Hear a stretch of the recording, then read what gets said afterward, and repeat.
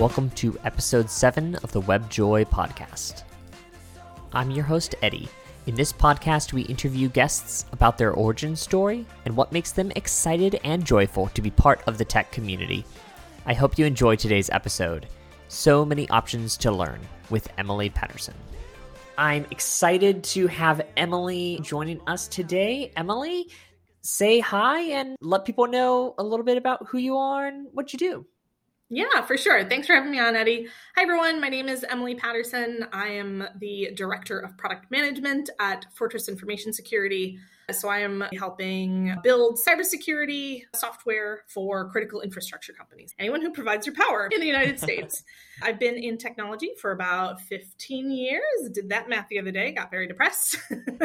I've worked in a lot of different industries, primarily in B2B SaaS. So I've done immigration SaaS, I've done health tech, and most recently I've been in cybersecurity. So this is my second stint in cybersecurity. And it's a really great field. Can't recommend it enough if folks are interested in it. I do product management. I've gone through the gamut of levels of product management from an individual contributor to running my entire team. In general, have really spent a lot of time around technologists and working in different contexts and making different connections with folks, et cetera. So very excited to be on this podcast with you, Eddie, and talking about what I like about it. Because it's easy to be negative. Yeah, absolutely. Well, so how did you get involved in product management? How did you decide, oh, hey, this sounds like a thing I'd like to do? Yeah, so product is one of those fields that back when I was in college, that was definitely not a thing at all. So I knew I wanted to get into technology. I did my undergraduate degree at Boston University, and I started doing some consulting work and got familiar with what opportunities there are actually in technology. And one of the things I really thought I was good at and things that I liked was working around software engineers. I'd taken a couple coding classes in high school and college. To be honest, not very good at it. Can't debug my own code for my life. So really limiting for a developer career path.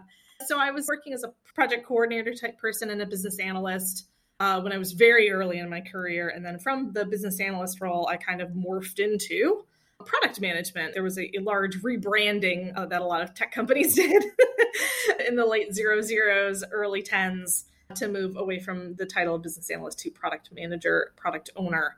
So that's kind of how I got into it. And I've just been in it ever since. So I started my career writing business requirements, BRDs in the waterfall world, PRDs in the agile world. We just did a rebranding.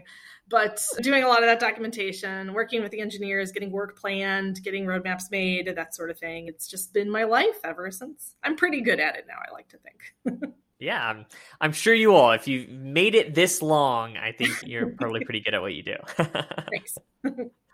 What is it about product management that keeps you excited or keeps you kind of plugged into things and enjoying what you do? Yeah, product is one of those roles that actually can be pretty exhausting. I certainly have burned out in my career. A couple of years ago, I had a pretty tough mental health couple of months there after, really just giving your all to a company. It really can drain you. And I try to caution younger, early career product managers to not let that happen. So it's very easy.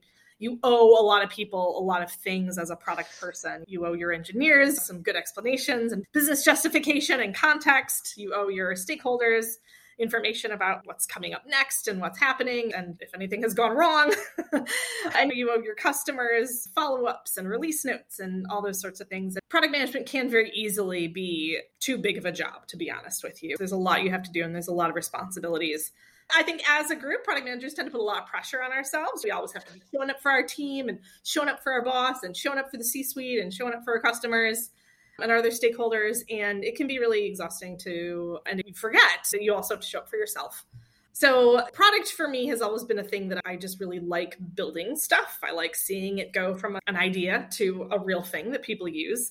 I work in B2B SaaS. So one of the things that I get a lot of joy from is actually helping other people do their job. So when you're in B2B, someone is trying to be an accountant or trying to be an immigration lawyer or trying to be a cybersecurity engineer or analyst.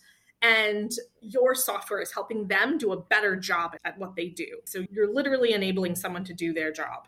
And that can be really powerful to think about at scale. So if you are working in marketing technology and you have 50 big customers, think about how many people that's impacting, not only the marketers, but the people receiving the marketing, right? So actually, even the smaller things that you do can have a really big ripple effect. And if you take really good pride and care of your products and you keep improving them and giving them love and care and affection, you can really have a big impact on how someone's day goes. If you think about that, some random cybersecurity engineer logs into my product on a daily or weekly basis, and that's a part of their life. That's what they get paid to do. If you don't enable them to do their job well, you're kind of failing at your job. So it's a responsibility, but I love having that kind of an impact.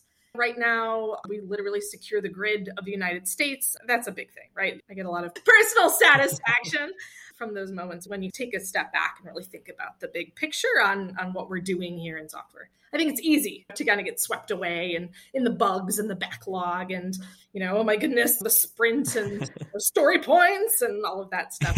Thinking about the big picture, it is really fulfilling what we do if you really think about it and your product is providing a good service, and hopefully everyone's product is providing a good service.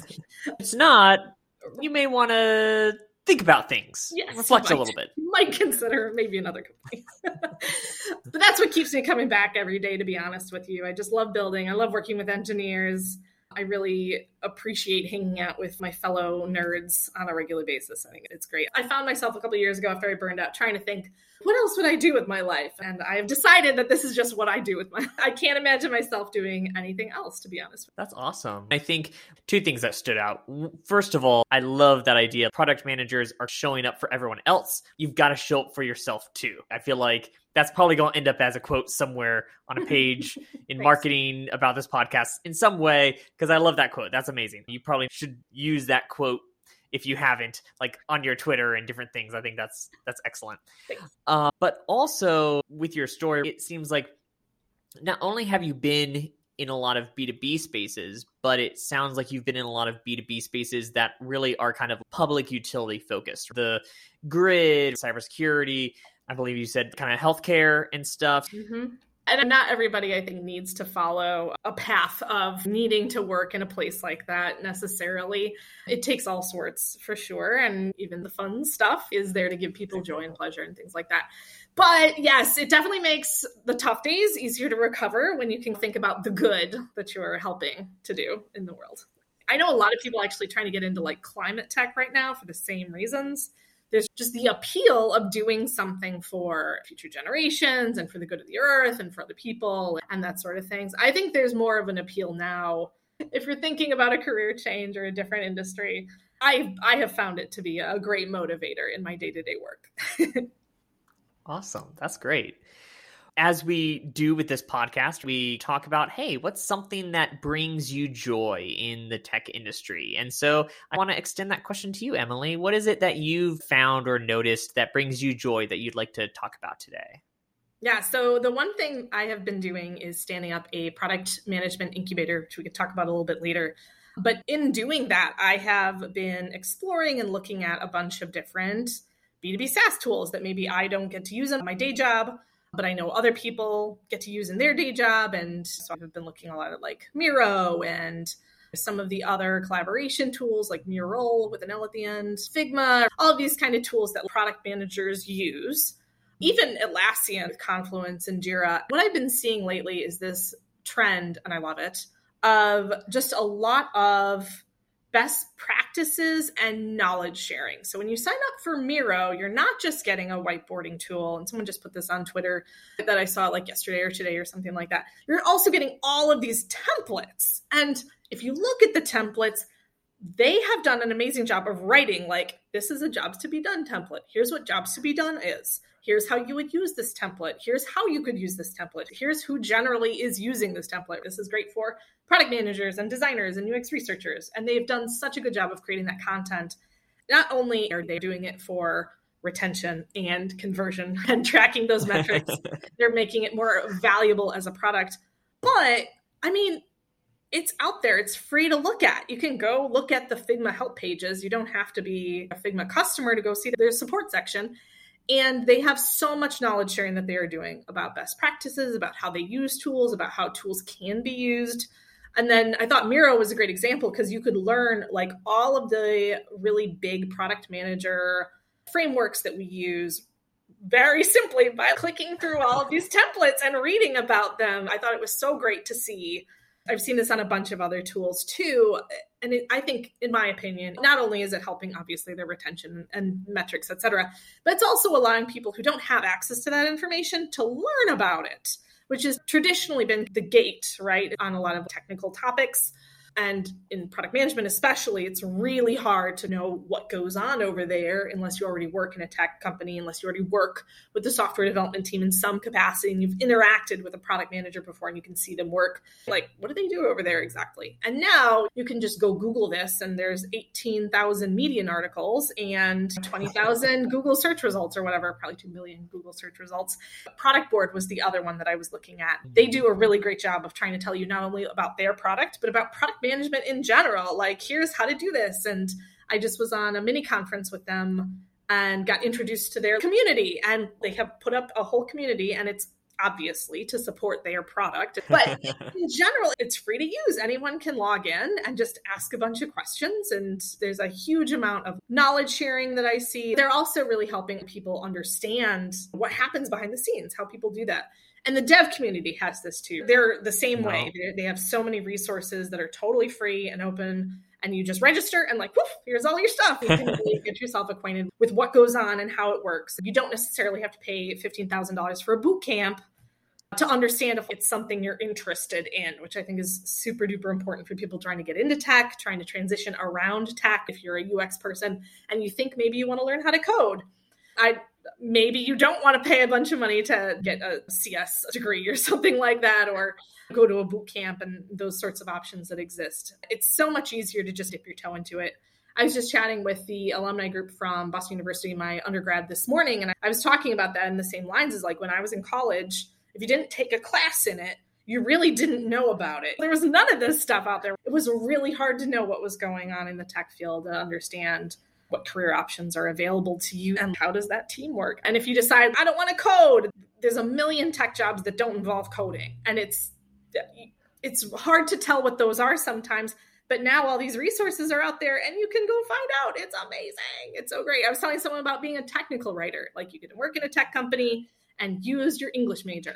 I'm serious. You can use that English major that you have from your liberal arts college, and you could be a really great tech writer and make a bundle of money and work in these great companies and get all these perks. You don't have to be an English teacher to use your degree. And I think that is the one thing that I've noticed lately in the last like 5 or 7 years. Product marketing is like a really big thing now. And developer relations, they produce a ton of great content for free. That's their job, is to say, hey, you could use this tool in this context and do this. And they just help you do your job better. You don't have to hunt down somebody and beg them for their time or spend a bunch of money going to classes or certifications or anything like that. You've got these things that are available to a lot of folks, and all it takes is the internet and a couple of hours that you commit to it, and you can learn just so many things. You know, I was poking around at cloud security the other day. I don't have a ton of cloud security experience, so I was learning about it. And it's so easy now to access resources. And everyone has written a book. There's books about everything. It doesn't matter what the topic is. There's going to be a book about it. Like, someone's written a book about the very niche thing. One of my Twitter buddies just published a book about platform product management, like extremely niche. And it was super helpful and very well written. And I just love that. I love that people can go on Gumroad and publish a book. And now there's this super niche topic that you can pay $5 for and have a book available. And it's just so different than if you didn't have an O'Reilly Media contract in 2001, you weren't going to get your stuff out there. Be thoughtful about what you're signing up for. But just the fact that there's so much available, I think, is incredible. And I love it. And it's so great for decreasing the barriers to get into different jobs inside of the tech world. I remember in high school, like, shelving Perl books. I worked at our public library, and I had the computer book section, which was awesome for me because I got to read them sometimes on my break. But that's what we used to do, right? You checked out a Perl book from the library, and then you went home and you tried to do it. You didn't have a tutorial on your screen on YouTube that you could literally code along with. And it's a total game changer, I think, for people to learn in different ways. If you can't just read a book and understand it, most of us, I don't think, can do that, to be totally honest with you. I think, especially in technology, a lot of us are visual people. Like, we want to see it and understand it to fully like process what's going on.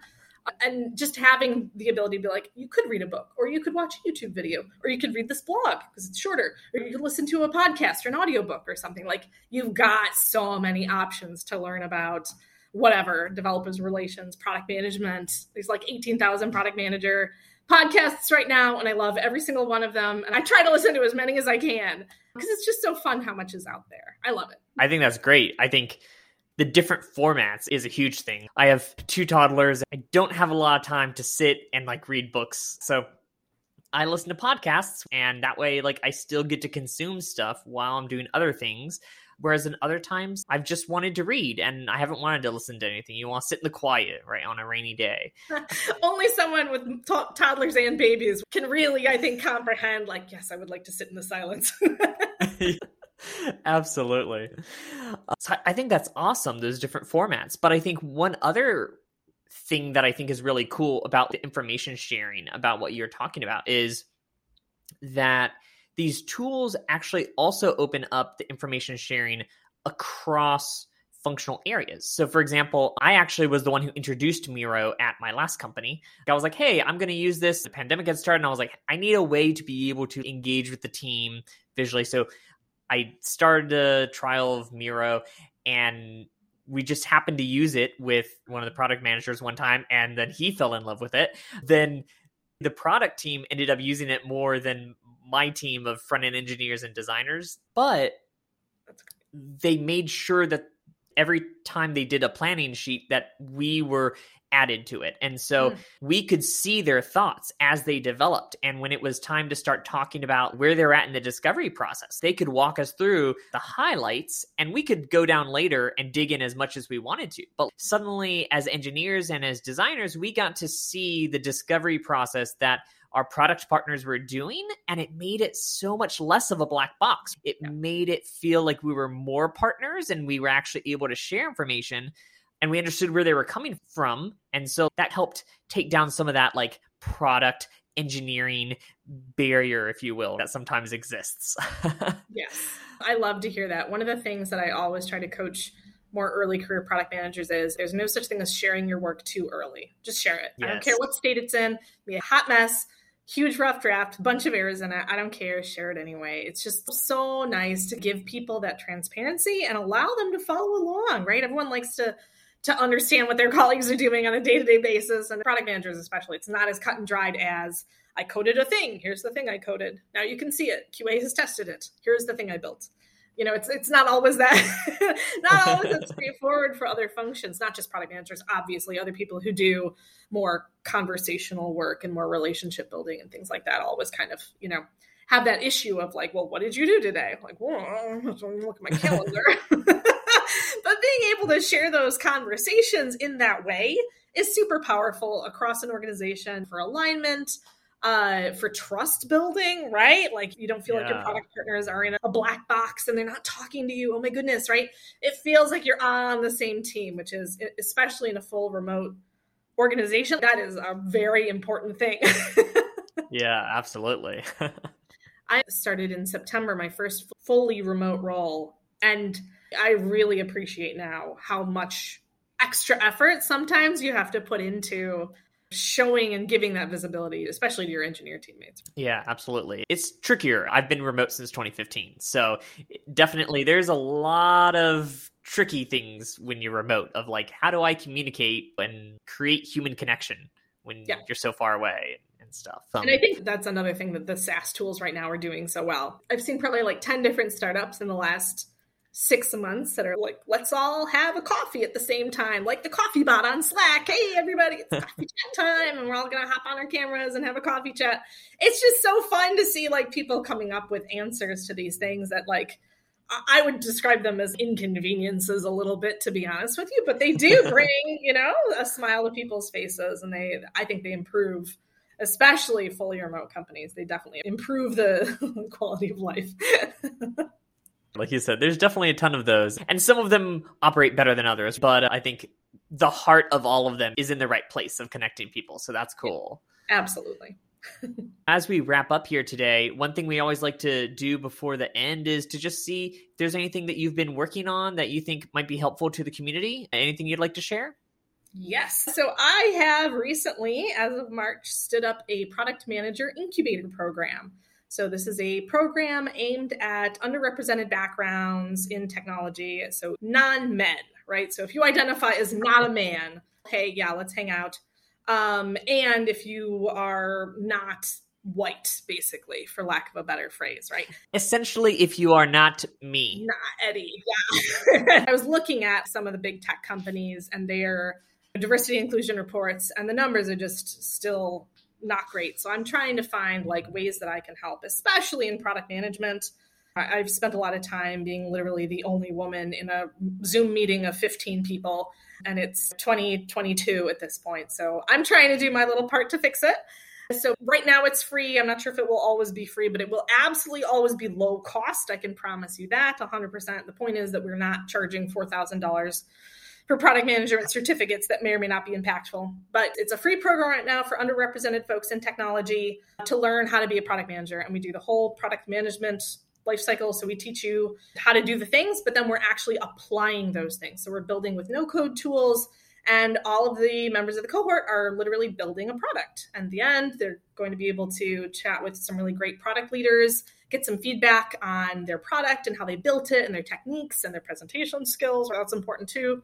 Get some really actionable feedback, and then actually have not only a polished, beautiful presentation, they also have a real product that they can show potential employers and build some credibility that I have built a thing before. I have experience. You can hire me for this, product owner, APM, early career product manager role, and allow hiring managers to just be more confident that the person they hire is going to be able to land and keep up. That's all we're trying to do, right? Because that's the biggest issue for product managers, especially in junior roles, early career roles, is it's real easy to get over your head, to get overwhelmed. People are so busy. They don't have time to mentor sometimes, which isn't great, but it happens. It totally happens. So giving them more skills so that they can land in these roles and be successful, right? Because it's not just getting the job, it's staying in the job and staying in the career. I think it's been a big success. We've already had 2 out of our 6 people get new roles while they're in the program. They haven't even finished yet. And we've got people who are getting a lot of traction on resumes and job applications and things like that.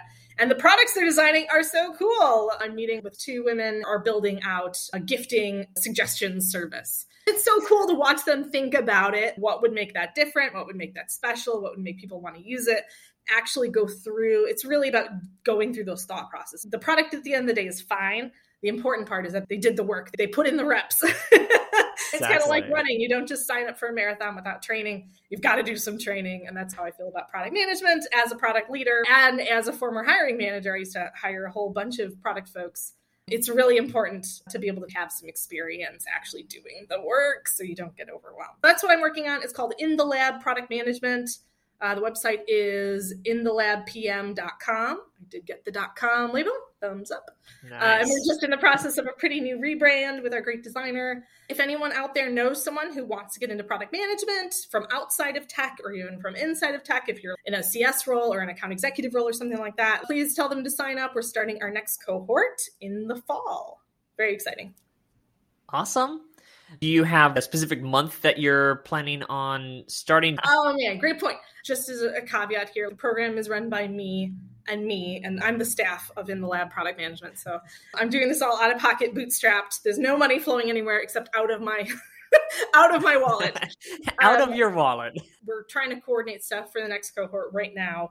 I am thinking the next cohort's going to kick off in the August-September timeframe. I'm hoping to time it so that it wraps by Thanksgiving, because nobody wants to be dealing with this during the rush up to the holidays. And then hopefully if that cohort goes well, we'll be kicking another one off in January. But there's an open application. It's super easy. There's 4 fields that you have to fill out. So if you hear this and you're interested at all, please feel free to pop your name in there. And I am personally reviewing everybody's LinkedIn's and will personally be reaching out to everybody as we get towards a start time.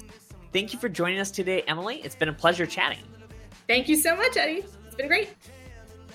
Thanks for joining us for episode 7, So many options to learn with Emily Patterson. You can find out more about Emily on her Twitter, @epat6. You can find links to everything we talked about in this episode, as well as a link to Emily's Twitter in the show notes.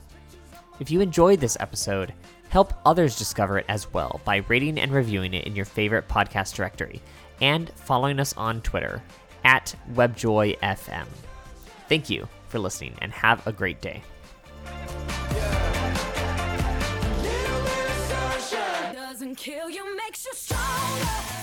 Next episode of WebJoy.